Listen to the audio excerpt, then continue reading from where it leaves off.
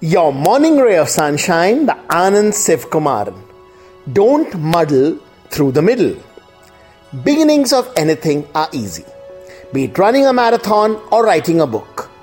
One is all fired up, excited, and it's easy to give it all we've got. Ditto for endings.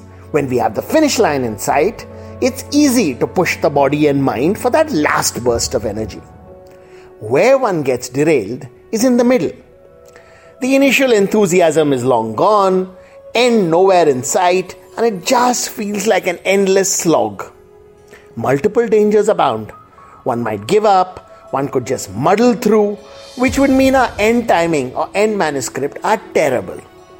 Somehow, we have to find a way to face every mile, every new day at the manuscript with enthusiasm, passion, and a desire to make it awesome.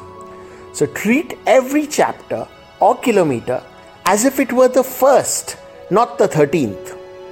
Focus not on getting done with it, but doing it to the best of our ability, enjoying every step, every word.